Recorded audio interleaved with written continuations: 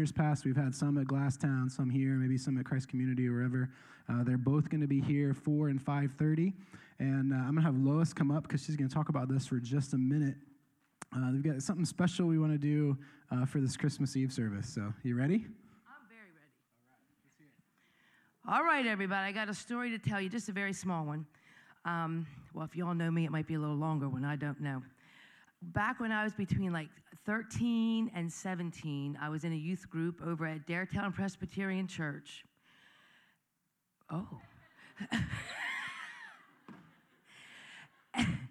And our group decided we were going to create a little choir, and we named it the Uniques. And so then we convinced our youth leader at the time, my piano teacher then, her name was Cheryl Yarrington, shout out to her, and she decided to head us up. So sooner or later, churches found out about us, and they asked us to come all over the place and go sing. So between 13 and 17, the Uniques were a huge part of my life. Well, that brings me to something really, really special. How many of you would like to see LFA have a choir? Hey, hey. Well, guess what? I'm heading up a choir. And we're going to be singing on Christmas Eve, 2 services, so get yourself ready. And I'm going to be out in the lobby today, right after this service, after second service, and we're going to sing about 3 or 4 songs in both Christmas Eve services, okay? So it's going to be about like 12 years old and up. So families, come on out with your kids, 12 years old and up, and we're going to do it, okay? I think it's just going to be a tremendous blessing to you all, to those of you who are going to hear and those of you who are going to sing. So it's just so much fun. So thank you, Chris, for your time. Thank you all for your time. I'll see you later. All right, awesome. So we're going to dismiss our kids for Treasure Seekers. It's going to be a little bit different today. They're going to be coming back in towards the end of the sermon. You'll hear more about that later, but just let you know when they come back in. Look for them when they come back in. But kids, 1st through 5th grade, you guys are free to go. All right. God bless you guys.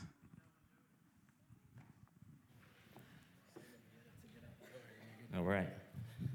I was waiting for you to say lots of nice things about me, Chris. That's what I was waiting for. My mic's still on. What do you want me to say? Now, can you guys welcome Pastor Greg?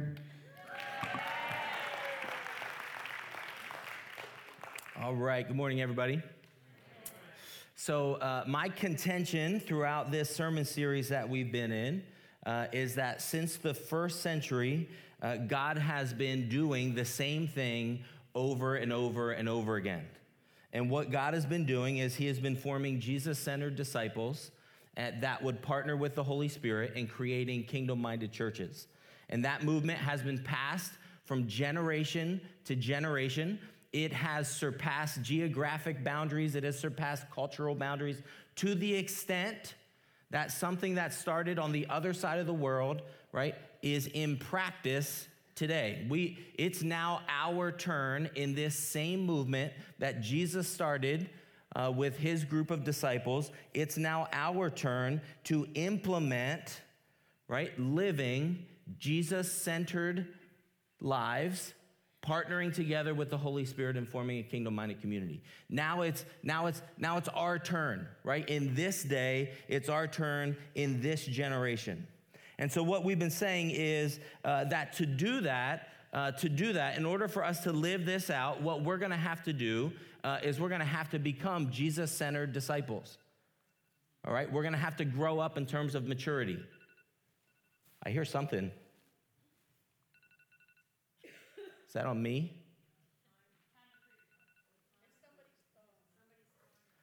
Somebody's timer going off? I hear it up here. I feel like it's on my body somewhere. I guess it'll go off eventually. It is. It was on my iPad. Yeah, it was me. Time for me to start preaching. All right. It's a good reminder. Please silence your cell phones. Oops.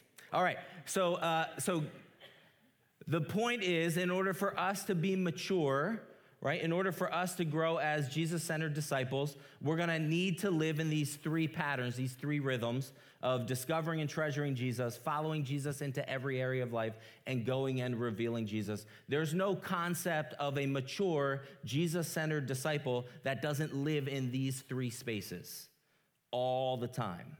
All right, that's what a Jesus-centered disciple looks like. And in order for us to grow into that level of maturity, there's some habits that need to be formed in our lives. There's some things that need to grow up in us, some key practices. And so over this sermon series, we've been focusing on 6 of those. Right? And so I'm getting to the last one today. So if you remember where we've been, we've looked at increasing our biblical literacy. So that's that habit related to Scripture, wanting to normalize our gospel conversations so that we exalt Jesus as true Savior, creating bridges for life-on-life discipleship, right? So that's in discipling others. These are areas for us to mature as a church. We talked about, Diego talked about being a house of prayer, and that gets into being a place of prayer and worship. We talked about establishing strategic partnerships. So I talked about that last week related to mission. And then today we're going to talk about the area related to our spiritual gifts. And the way that I'm describing that is us as a church implementing an effective greenhouse leadership development model. All right, that's a big phrase, and I don't care if you remember that phrase or not. If you just get the word greenhouse, right? Get the word greenhouse in your mind. What do we do with greenhouses? Right? We nurture things. We develop things.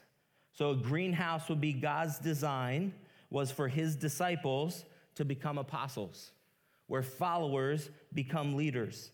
So if we want to take seriously God's call for kingdom advancement, then we need to take seriously the development of kingdom leaders, right? So if we want to see the kingdom of God grow, well, the kingdom of God is going to grow as disciples, right, embrace their spiritual gift, then move into levels where they are leading others. So this morning, in our final sermon series, in our final sermon, I want to track through an emerging New Testament leader. And so in the book of Acts, I could have picked any number of leaders. There were several that I could have chosen. I could have chosen the author, Luke. He's one of the emerging leaders that Paul disciples. John Mark, great example of somebody who started strong and then failed in leadership and then was restored in leadership. I could have picked Silas, who partnered with Paul on missionary journey number 2, missionary journey number 3. I could have picked the husband and wife team of Aquila and Priscilla, could have picked Apollos, but instead, I picked a young pastor named Timothy. And so we're going to be tracking Timothy's life, and so most of what we're going to be looking at comes out of the book of Acts, which is where we learned the history of the early church is in the book of Acts. So we're going to dive into exploring who Timothy was, and then we're going to, out of looking at his life, I want to drill into 6 essential developmental principles for leaders. All right, so leadership development principles. There's going to be 6 of those that will draw out of the life and story of Timothy. All right, so let me pray for us, and then we're going to start talking about this young pastor. God, thank you for Timothy. Thank you for his life. I thank you that the Apostle Paul identified something in him, saw something, invited him to join him on missionary journey number 2. And then because of that faithfulness, we get to see a pattern of developing leaders, of maturing disciples to where they are in leadership roles. And so I pray this morning that wherever we are in that, some of us are in a place of we're still exploring am I interested in being a disciple of Jesus? And some of us are in the discipleship path, and we're learning to follow Jesus, and there's an invitation to grow as a leader. And some of us are in the position of maybe God is calling us to a ministry like Paul's, where we need to invest in some emerging leaders. And so I pray wherever we are in that maturing discipleship journey, I pray, God, that your Holy Spirit would lead us to truth this morning.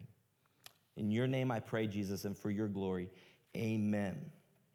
All right, so Timothy was from this place called Lystra, which is a beautiful place. That's a picture of it there on your left.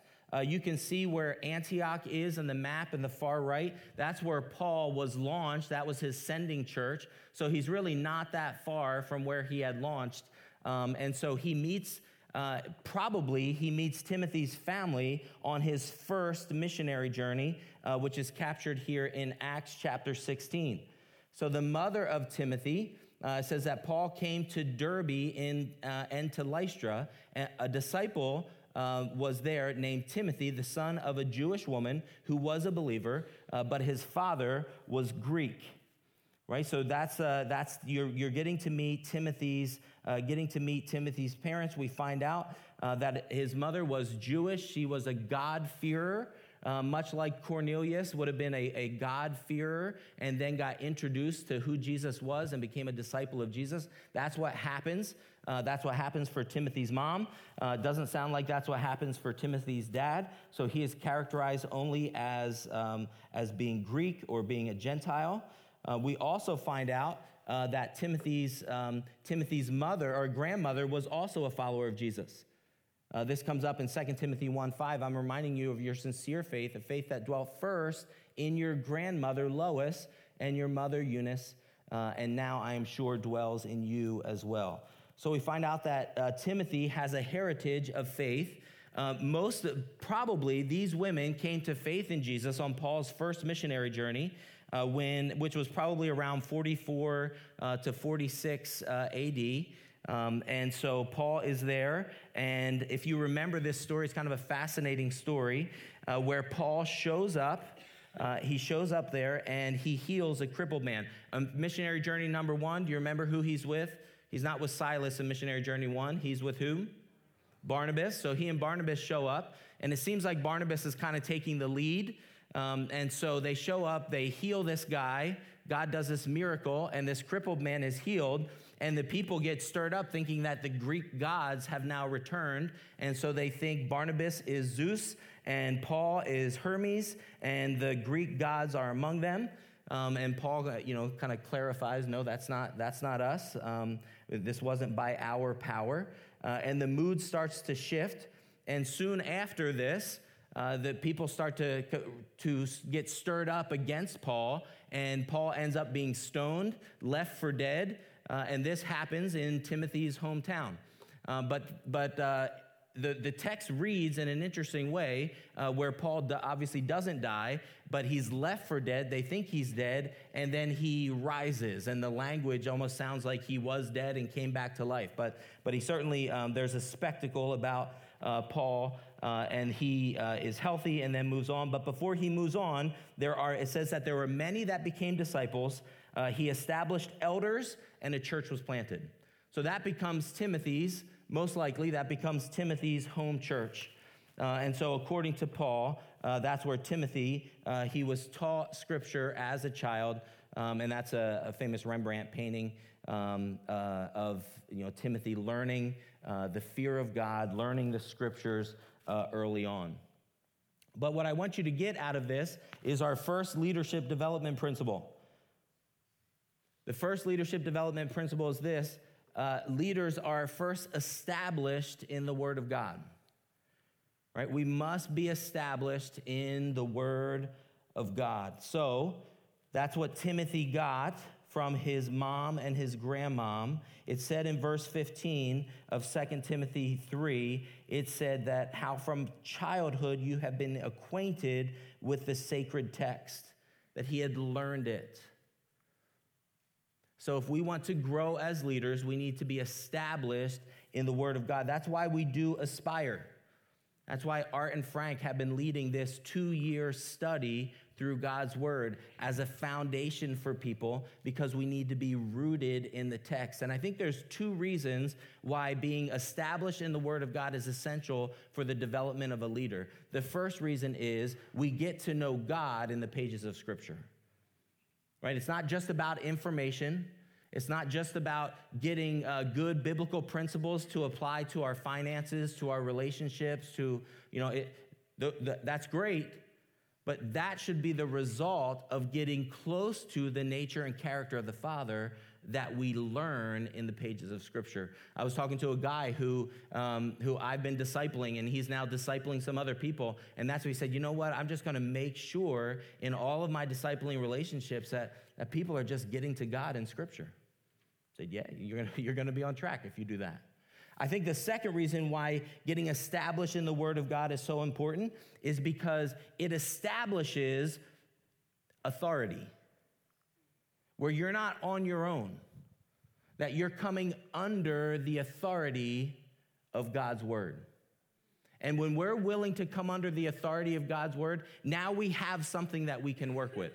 But if you're not willing to come under the authority of God's Word, right, then I have no leverage point for you, right? Because really, it's just going to be you're going to end up doing what you want to do unless you're willing to come under the authority of Scripture. So the first leadership development principle that we see in Timothy's life is that even before they knew Jesus, they knew Scripture. And Timothy was trained in the Word of God. And so then as Paul came in and he explained who Jesus was, they became Jesus followers. Then their understanding of all that God had been doing in the Old Testament just got that much more rich. Now, that leads me to leadership development principle number 2, which is this, that Timothy was faithful in the little. If you want to be developed as a leader, be faithful in the little. Before he was given a leadership role, he was already well spoken of. Before Timothy was part of the apostolic band. I mean, think about that. There's only a handful of people that we celebrate as part of this first century apostolic movement, and Timothy is one of them. So before he got a position in Paul's team, he was already faithful. Let me show you this. This is Acts chapter 16. So this is the second missionary journey. Paul comes to Derbe and to Lystra. A disciple was there named Timothy, the son of a Jewish woman who was a believer, but his father was Greek. We already read that verse. He was well spoken of by the brothers at Lystra and Iconium. Right? So he had a growing reputation, not just in his hometown, but also in Iconium. So people were commending, hey, Paul, you got to meet this guy, Timothy. Like he's just a quality guy. Probably at this point in time, if Timothy is born around 17 AD, then probably he's early 30s. Paul is late 40s at this point in time. And so he's saying he has at that point a good reputation already. But I want you to know this is prior to any position. And I think that's significant because a lot of times when I work with young leaders, they want it the opposite. They want to develop their reputation after they've been given a position, as opposed to being a person that is willing to be faithful in little. To the point where when you're faithful in little, when you are established as a leader, people go, oh yeah, that's right. That fits. Right? As opposed to getting a position, right? Getting a position and then trying to establish your faithfulness. Be faithful in little. Be faithful first. Timothy demonstrated faithfulness to the point where he was well spoken of. And his leadership was recognized through faithfulness, and then his leadership was established or validated through Paul's invitation, where he said he wanted to take him to accompany him on his missionary journeys. So this leads me to leadership development principle number 3. Now, I have a little tool that I want to introduce you to. that is a leadership development square. And I think we're going to see it emerge kind of clearly here out of the text, certainly with the model of Jesus. This is something that I'm borrowing from, I didn't make this up, this is something I'm borrowing from a ministry called 3DM. And it's a helpful little shape. If I can pick up the markers, didn't anticipate that being difficult.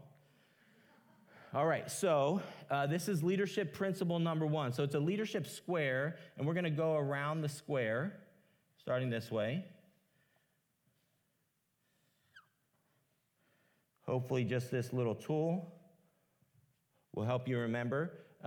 So this is the developmental point number 1, and you've probably heard this before in different ways. But basically what we say here in development stage number 1 is we say, I do, and then you watch. Right? So Paul invited Timothy to follow him. Right? Remember the first invitation that Jesus gave to his disciples was not lead with me, right? It was follow me. This is incredible. Jesus said, follow me. And then what did he say next? He said, and I will make. So you follow me, I'm going to make you into something. Right? So it's a command, follow me, and then a promise, you're going to be made something. And what are you going to be made into? You're going to be made fishers of men. Follow me, and I will make you fishers of men. Follow me, disciple, fisher of men, leader. Follow me, disciple, fisher of men, apostle. Right? So this is leadership development principle number 1, right, is I do, you watch. And this space of leadership development, is often characterized by high enthusiasm, right? High confidence, low experience, low competence.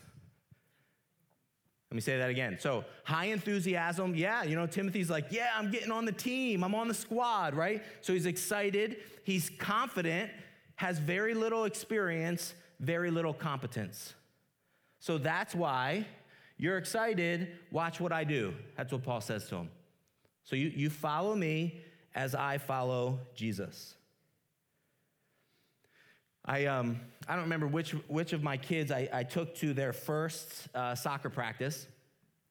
And I've had lots of years of experience playing soccer. I've been playing the sport since I was 5. I've coached high school. I've coached college. I played through college. So I have a lot of, experience in this thing, which is why I'm often one of my kids' coaches or assistant coaches. But on this team, I was not either. So I brought them, and they're a group of like 5, 6-year-olds. And the coach sits them down and says, well, welcome everybody to the soccer team. What do you guys want to do? I thought, whoa, this is not going to go well. Right? Like what he was doing was at that point, he was giving over the leadership of the team to a group of 5 or 6-year-olds, which they may have known a little bit more about soccer, which maybe wasn't a bad idea. But at this stage, right, at this stage of development, it's not consensus. It's not, hey, what do you want to do? What are your ideas? It's follow me, right? Follow me. I'm going to do, and then your job is just observe.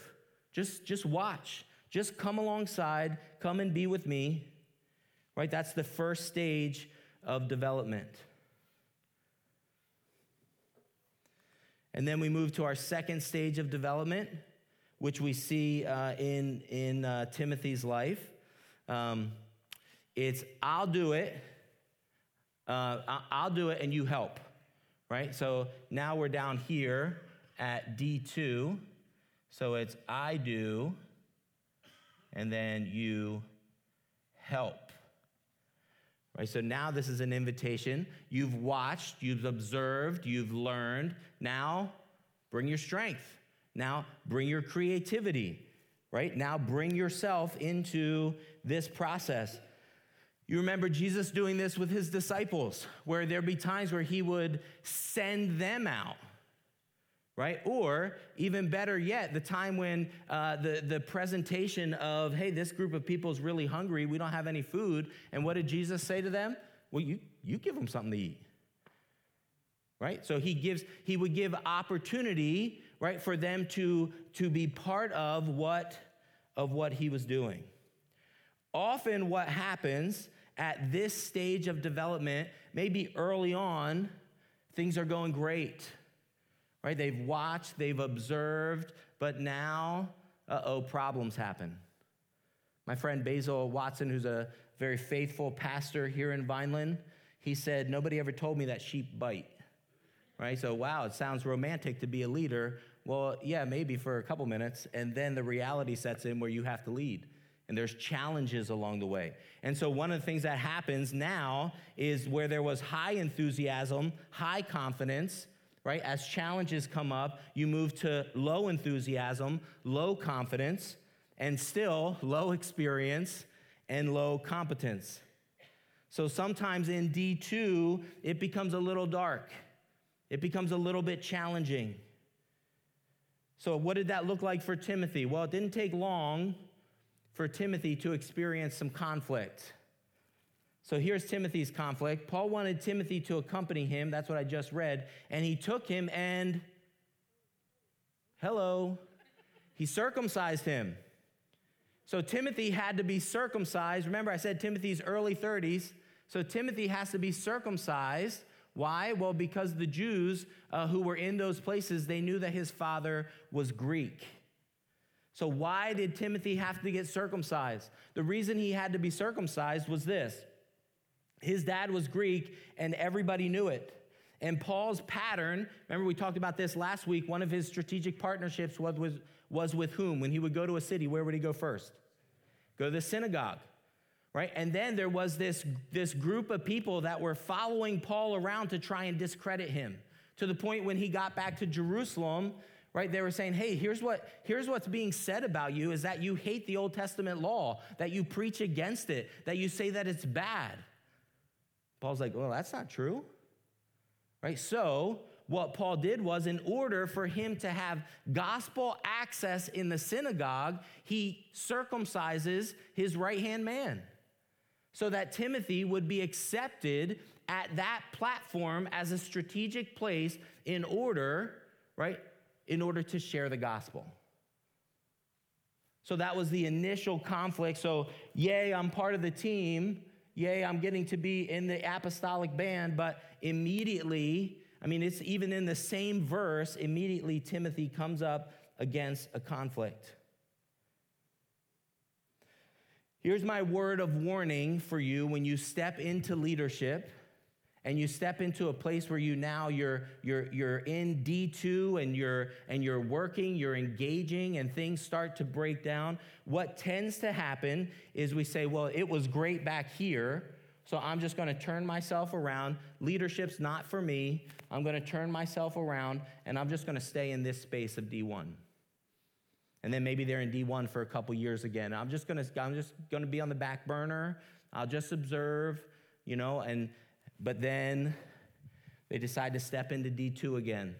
It's great at first, but then challenges start to come.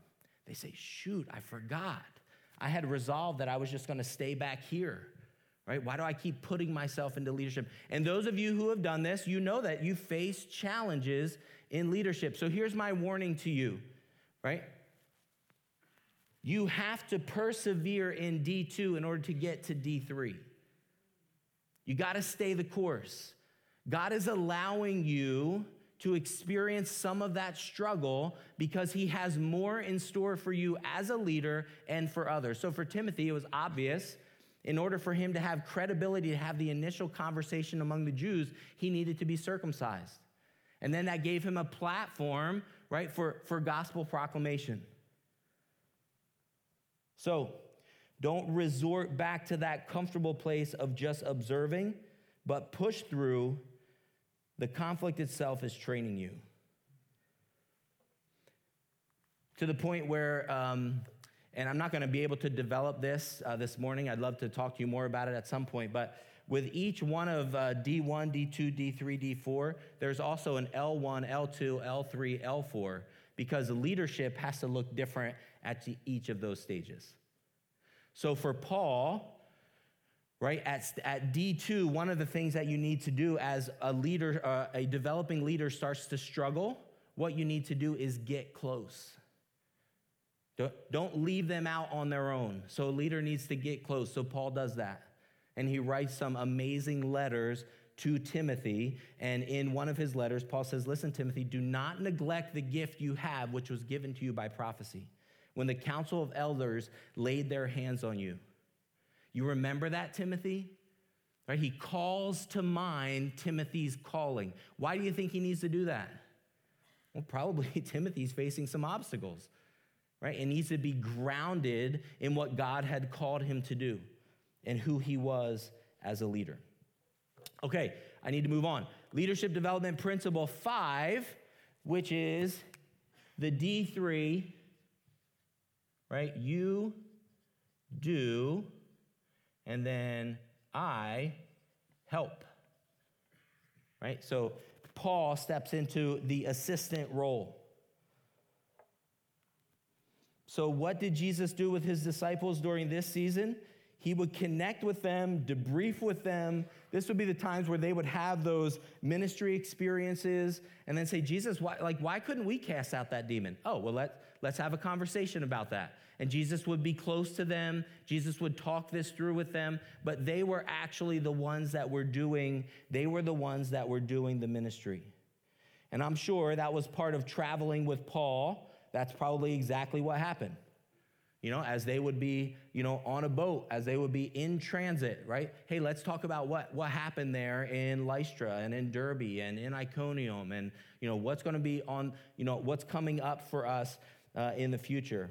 I remember last year when Angelo came back from Lake Champion, he and Pastor Chris got to do this on their ride back and forth. Just a time of, hey, let's catch up. This is where we've been. This is what's been going on as I've been, operating over here in D2 and then moving into D3 where I'm, I'm moving from disciple to leader and here's some questions that I picked up along the way. We know something happened for Timothy in this movement. Why? Because we find Timothy here in D3. We find Timothy in that place of being a leader. This is an interesting thing that happens. In Acts 17:14, then the brothers immediately sent Paul off on his way to the sea, but Silas and Timothy remained there. Right? I think this was in Berea. He remained with the Bereans. So this is the first time now. The first invitation in chapter 16 to Timothy was Paul saying, come, be with me on the journey. Now, Paul is setting him apart, but he's not ready to go on his own. So what does Paul do? Well, Paul leaves his right-hand man with Timothy, which at this point is Silas. And so Silas and Timothy stay in Berea and do ministry while Paul moves on. But you see now, this is another step in Timothy's development, right? Paul, the apostolic leader, he moves on and then is entrusting Timothy to stay in this area.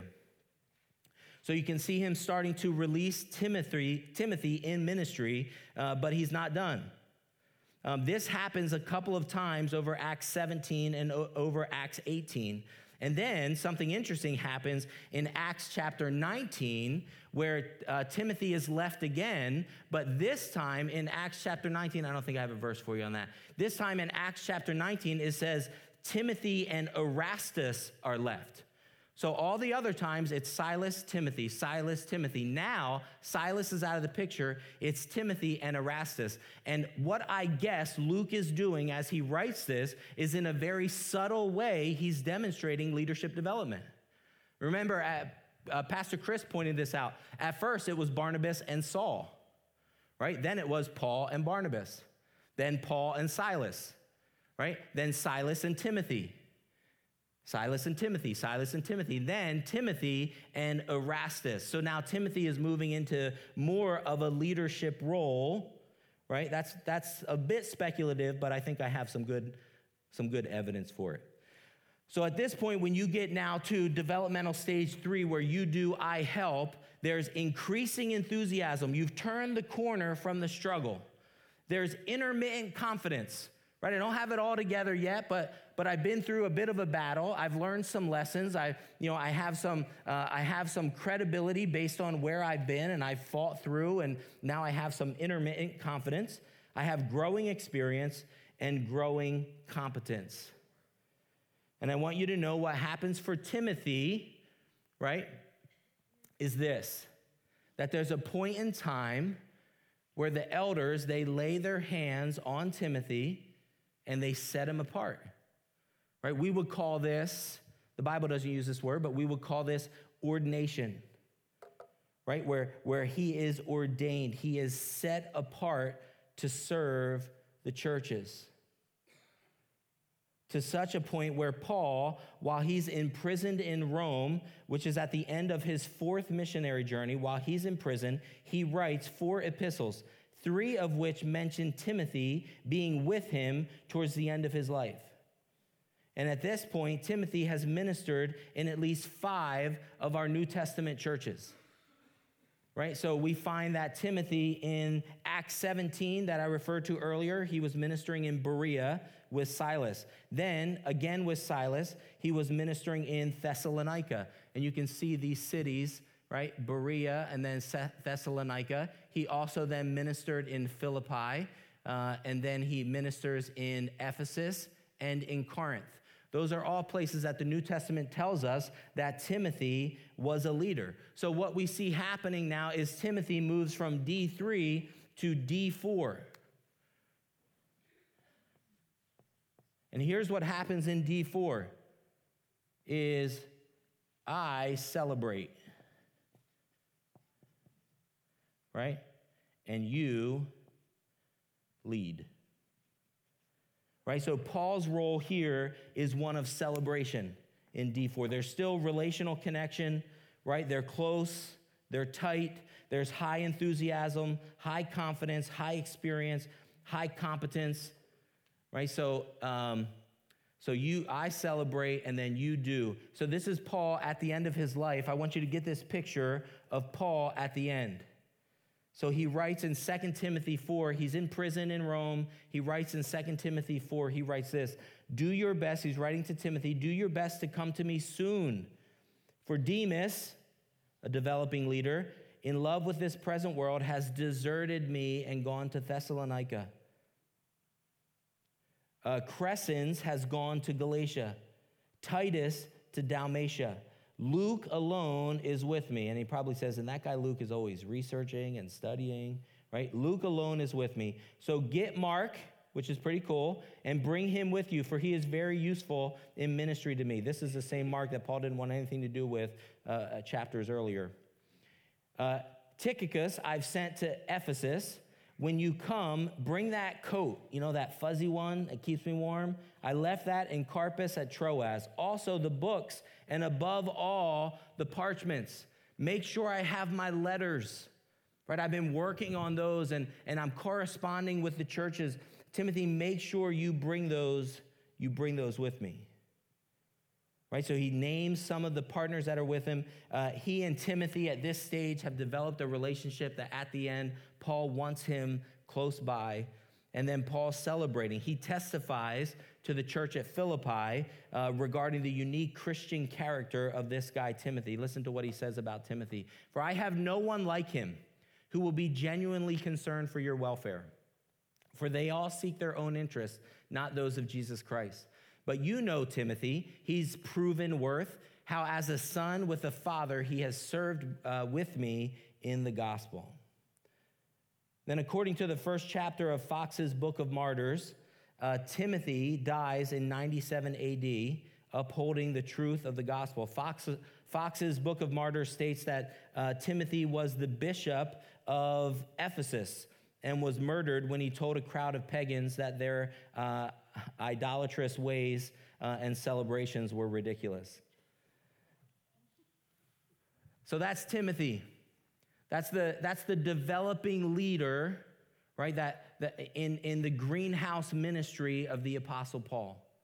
And the Apostle Paul walks with him through his stages of development till where at the end of Paul's life, they have a relationship of friendship. They have a real, true partnership, and Timothy has been entrusted and released into ministry.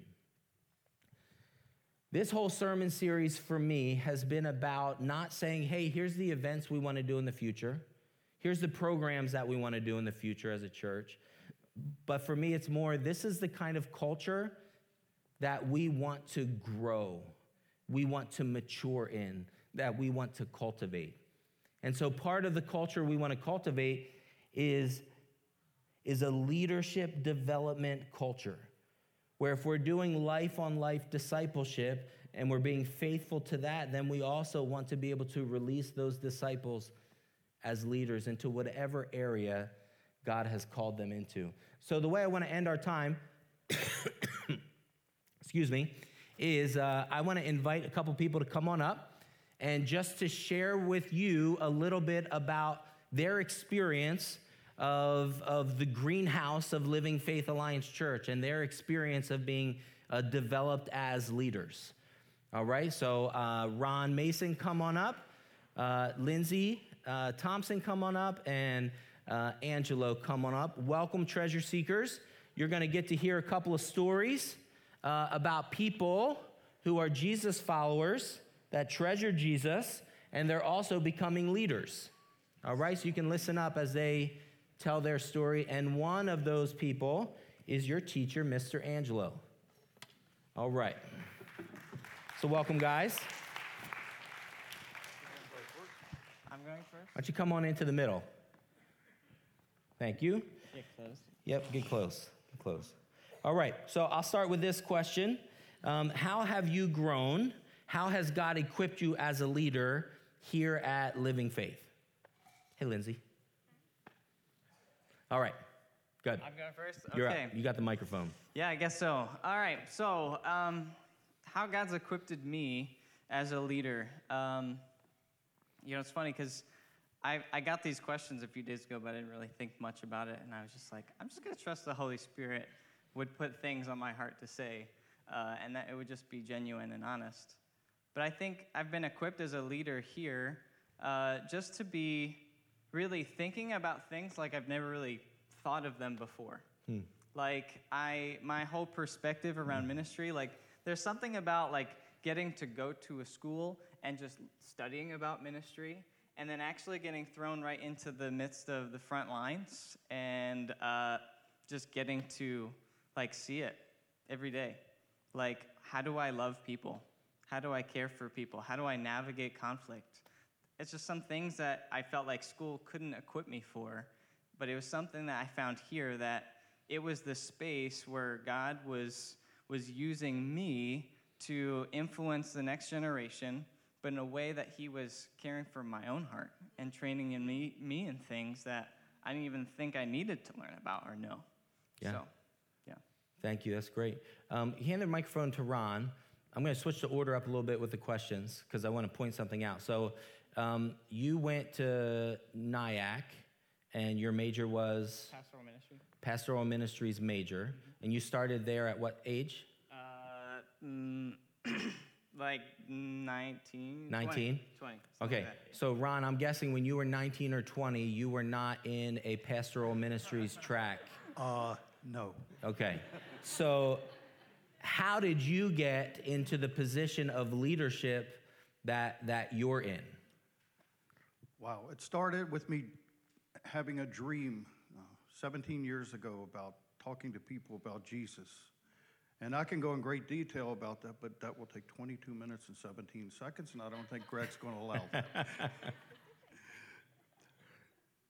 But I just kept saying yes to opportunities as they arose. I was able to interact with some great people in there. Art Baruffi, Greg, Nate, Diego. They all walked with me. They all held me up, and they all smacked me in the back of the head when I needed it. And I think that's really important. We talk about greenhouse, and we talked about growing and nurturing. There's also weeding that has to happen.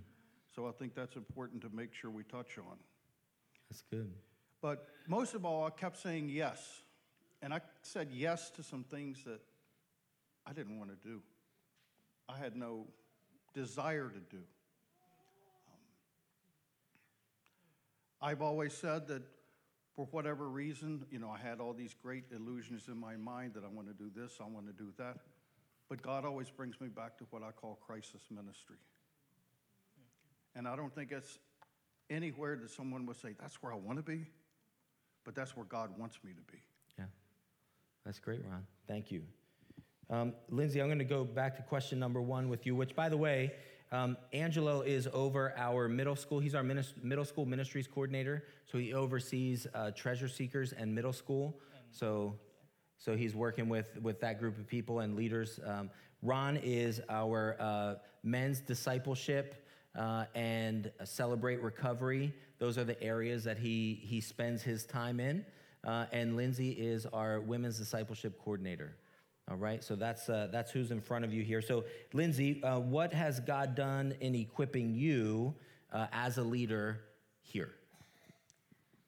Well, it's funny because I did not go to school for ministry development, and I feel like I had the opposite experience of Angela, where I felt like I was thrown into it, and then it was, here's some schooling. So right now I'm in the Empower program through the CMA, and it's specifically for women in leadership development. And when I was talking to somebody else, I was trying to explain what the courses were like. And I said, when you're in church or you're in a conversation and you have that moment where it's, I'm not really sure how I feel about that, or I'm not really sure what I believe about that. I'll have to think about that more.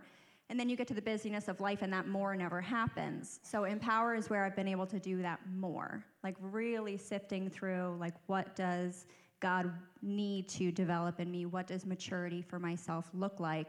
So that's been a huge piece of leadership development here. Good. So I didn't prep you with this question, but I'm trying to create the conflict of D2. So question for you is, for any of the three of you, what would you tell a developing leader or somebody who's at a place of, I'm sensing that God is inviting me to more? What do you have to say to them? What would be a word that you'd want to share with them? Cultivate it. So when I was 17 and I was at my grandmother's funeral service, and I just, literally my mom threw me into it. The priest said, anybody want to speak for her? And my mom says, yeah, my son will. And I went, I'm going to do what? I was not who you think you know me as. I was shy. I didn't talk. I was you wouldn't think that I would get up on stage like I am today. This is just a miracle. And it was in that time where I felt like God spoke to me in my gut, in the still small voice. He said, this is what you're called to do. And I was like, I have no idea what the heck that means. But it took space for me to just continue, like Ron said, just saying yes to God. And I, joined a youth ministry where I just started plugging in and serving. I jumped into teaching a CCD class at the Catholic Church while I was still there. I did things when I felt like, I don't know if God, you're really calling me to this, but I'm going to just test it. I'm going to step into a space where I get to cultivate it. And as I did that, then I discovered more and more the call of God on my life. That's great. Sounds very much like the D1 of follow, right? You don't know what it is. I don't know. I don't even know what that is. Just stepping in. My word would be perseverance. In the beginning, when I found Jesus and I was on fire, nothing went fast enough. I'm ready. Give it to me. I can handle it all. I discovered God doesn't give the keys to the Ferrari to a 2-year-old. So perseverance, we got to learn. We have to walk through mistakes. We have to walk through teachings. We have to walk through sometimes discipline. And all of this is part of our growing and learning. So perseverance for me is the number one word. Before you go, Ron, at what age do we get the keys to the Ferrari? I know somebody's thinking that question. The day we die. Oh, yeah? Thanks.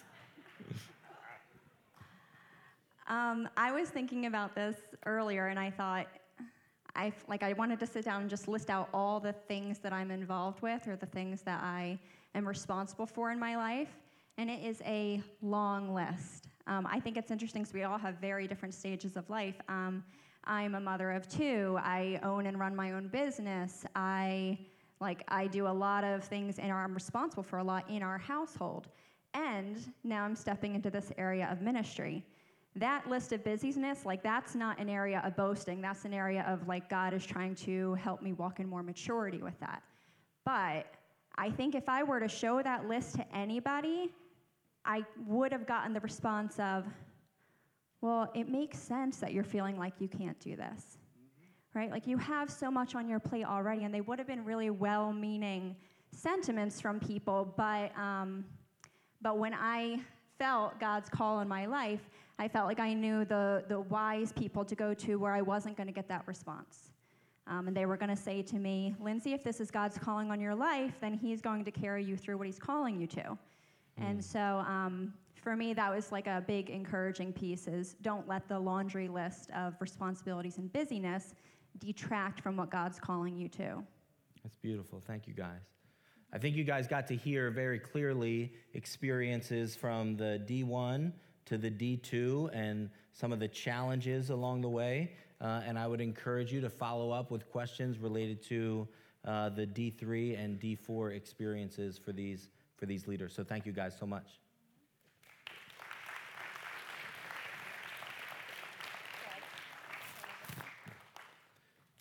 All right, you coming up?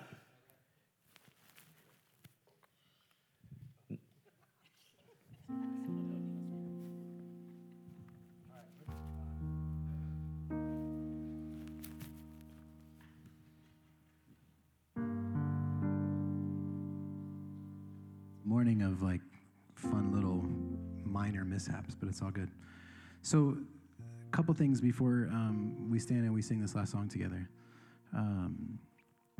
Leaders are fill in the blank.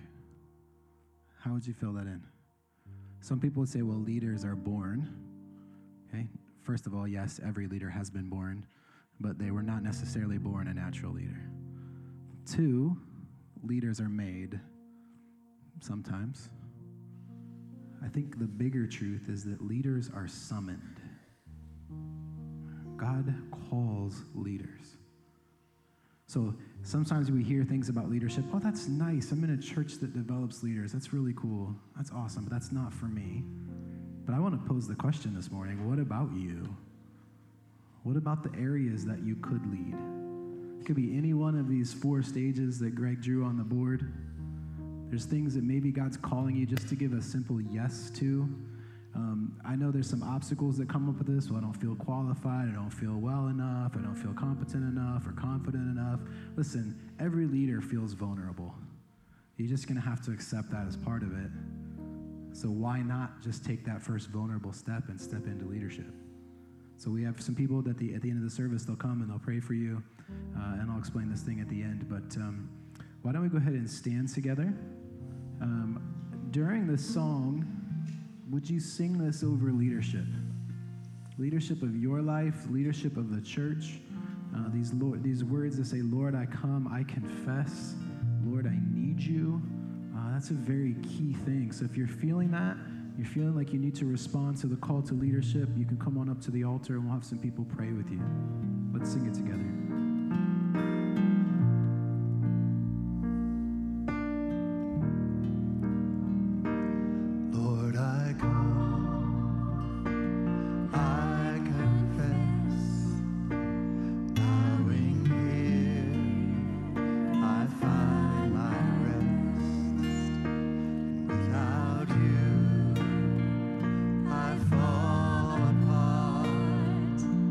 You're the one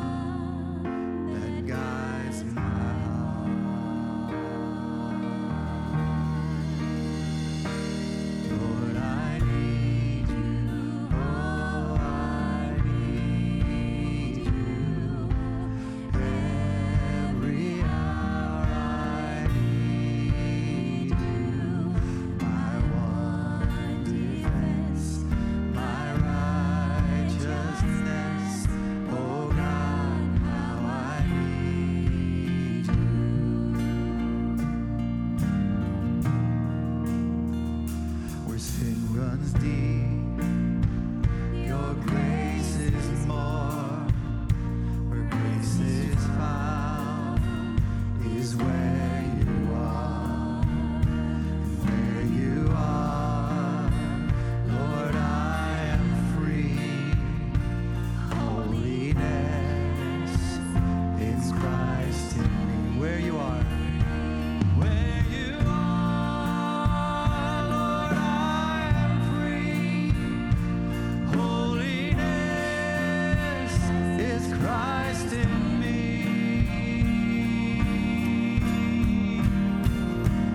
Lord, I need you. Oh, I need you. Every hour I need you. My one defense, my righteousness. Oh God, how I need you. So teach my song to rise to you. When temptation comes my way, when I cannot stand, I'll fall on you. Jesus, you're my hope and stay. When I cannot stand, I'll fall on you.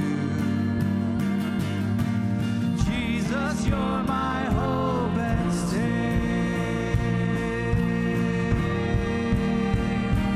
Lord, I need you. Oh, I need you. Every hour I need you. My one defense, my righteousness. Oh God, how I need you. Let's sing it one more time. Oh, I need you. Oh, I need you. Every hour I need you. My one defense, my righteousness. Oh God, how I need you. You're my one defense, my righteousness. Oh God, how I need you.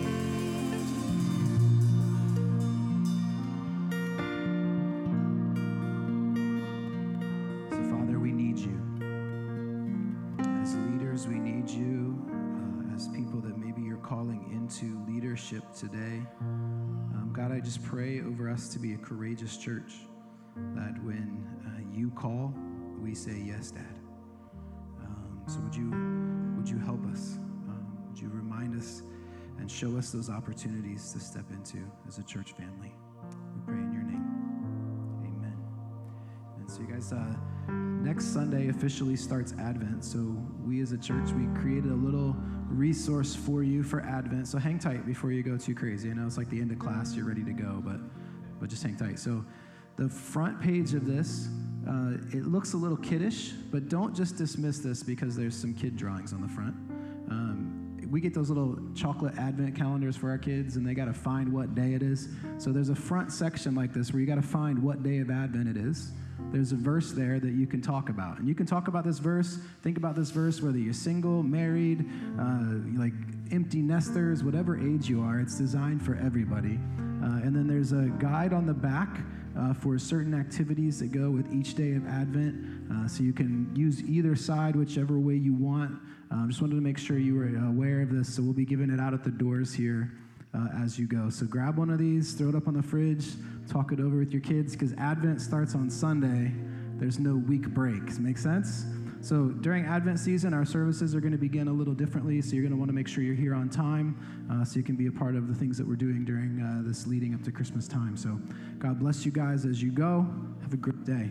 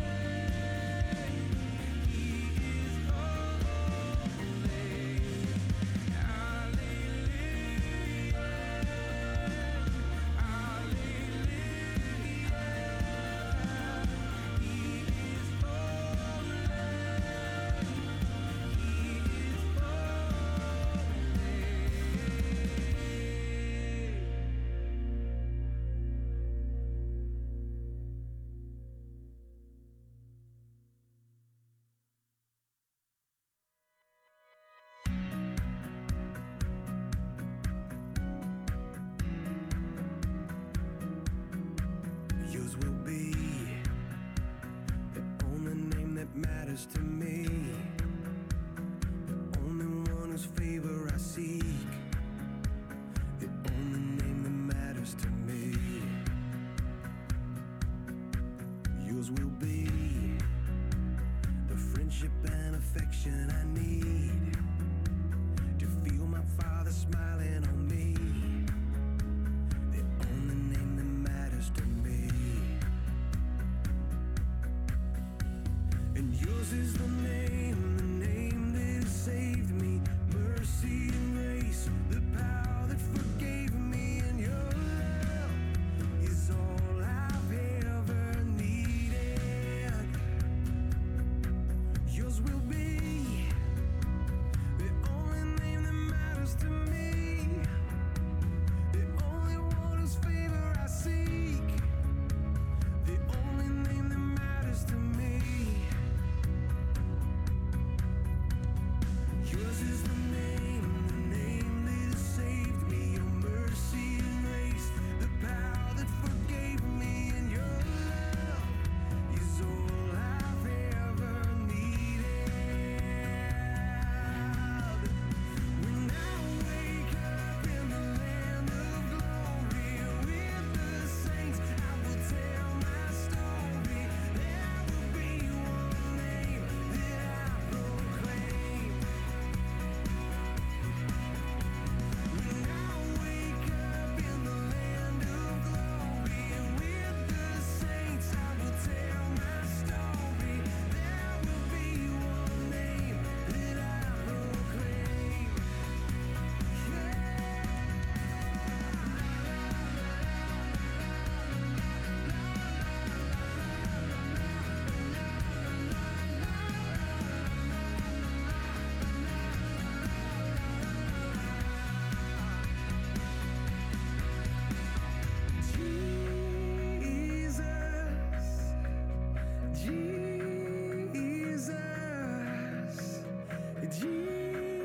Jesus, just that name.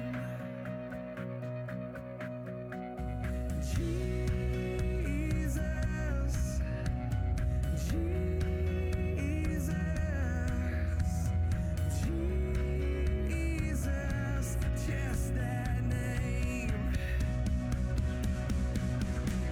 When I wake up in the land of glory and with the saints, I will tell my story. There will be one name that I proclaim. When I wake up in the land of glory and with the saints, I will tell my story. There will be one name that I proclaim.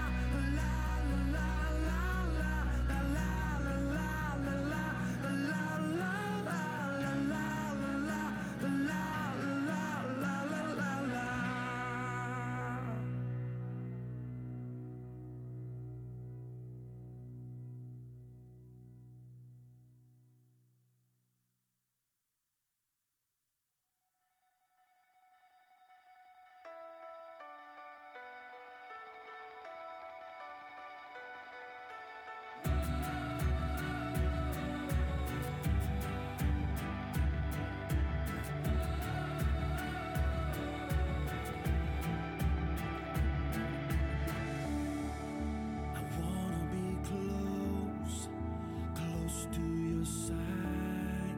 So heaven is real and death is a lie. I wanna hear voices of angels above, singing as one. Hallelujah.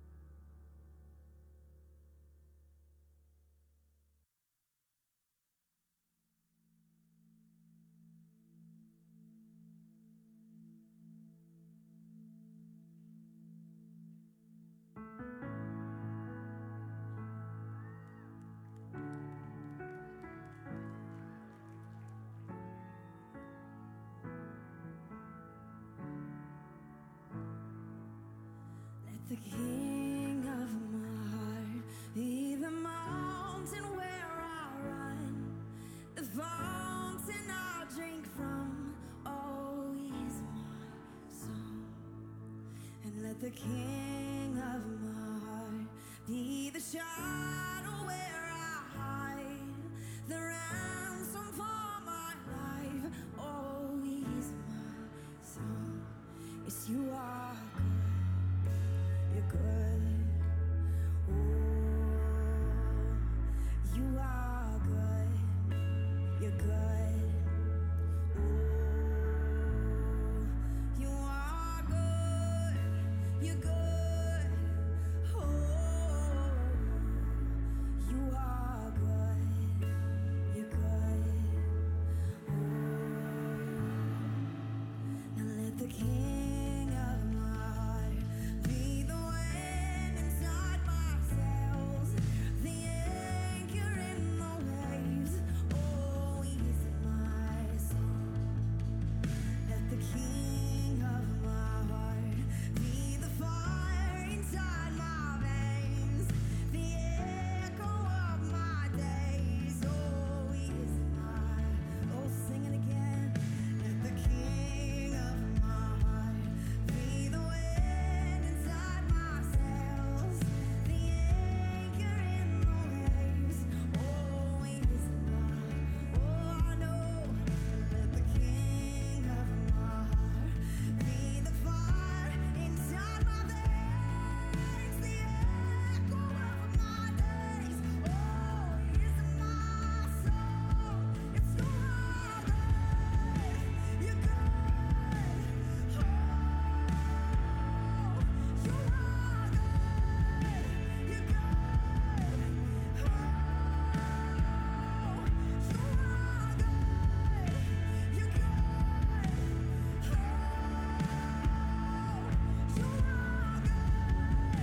You're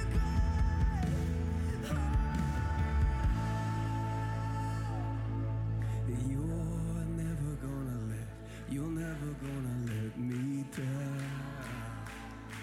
And you're never gonna let me down. You're never gonna let me down. No, Lord, you're never gonna let me down. You're never gonna let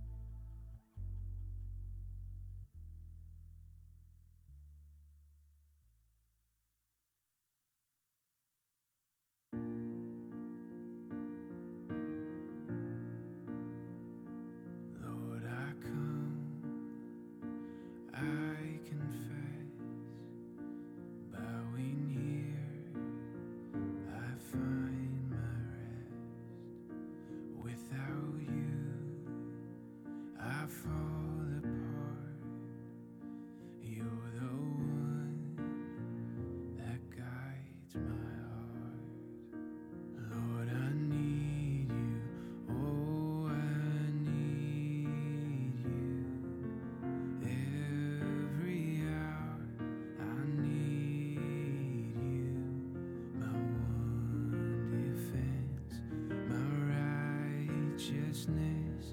Oh God, how I need you.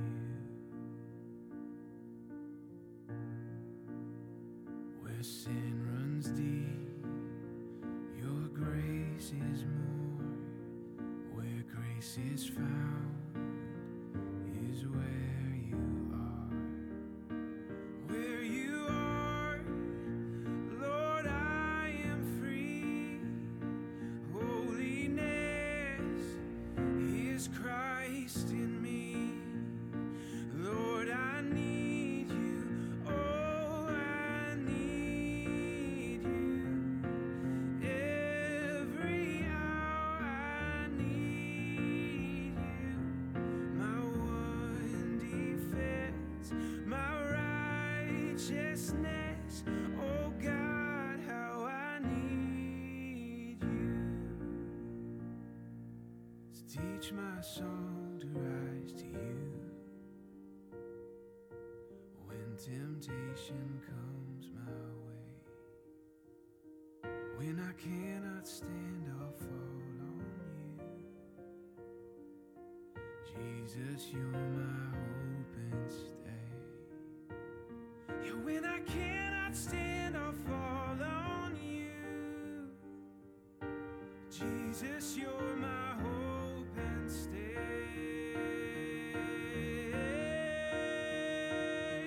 I need you.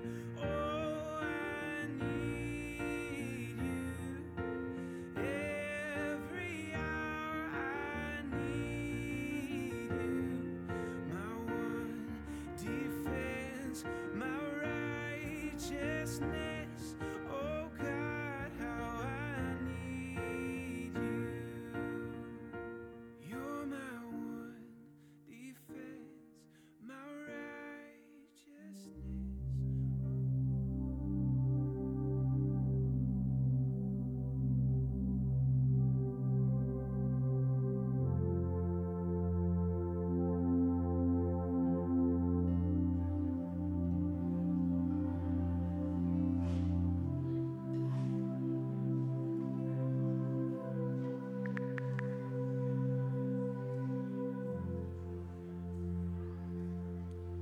Let's wait till we have some people.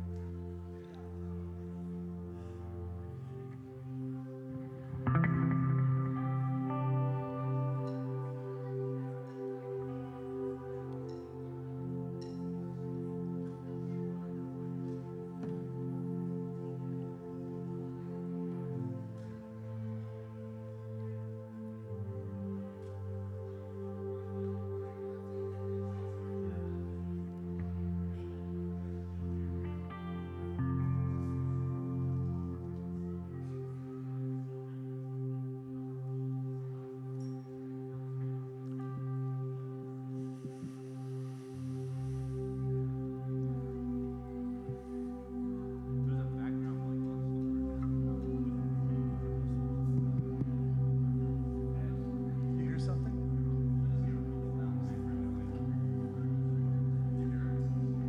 Maybe that.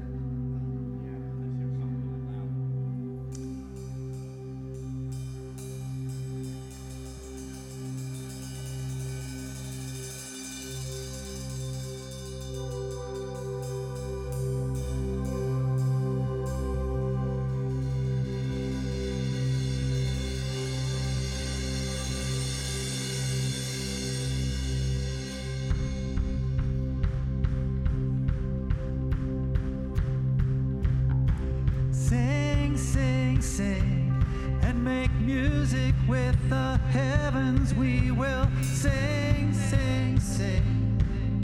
Grateful that you hear us. We shout your praise. Lift high the name of Jesus.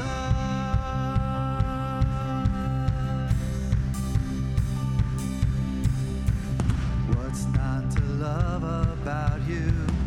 Heaven and earth adore you. Kings and kingdoms bow down. Son of God, you are the one. You are the one. You are the love that frees us. You are the light that leads us.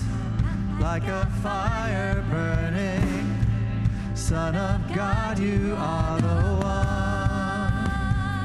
You are the one we're living for.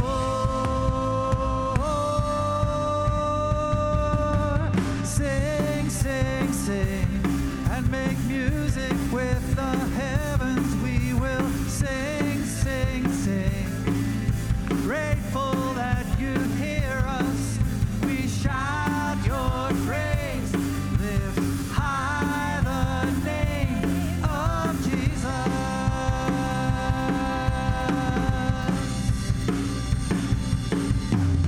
What's not to love about you? Heaven and earth adore you. Kings and kingdoms bow down. Son of God, you are the one. You are the one we're living for. Sing, sing, sing, and make music with the heavens. We will sing, sing, sing. Grateful that you hear us. We shout your praise. Lift high the name of Jesus.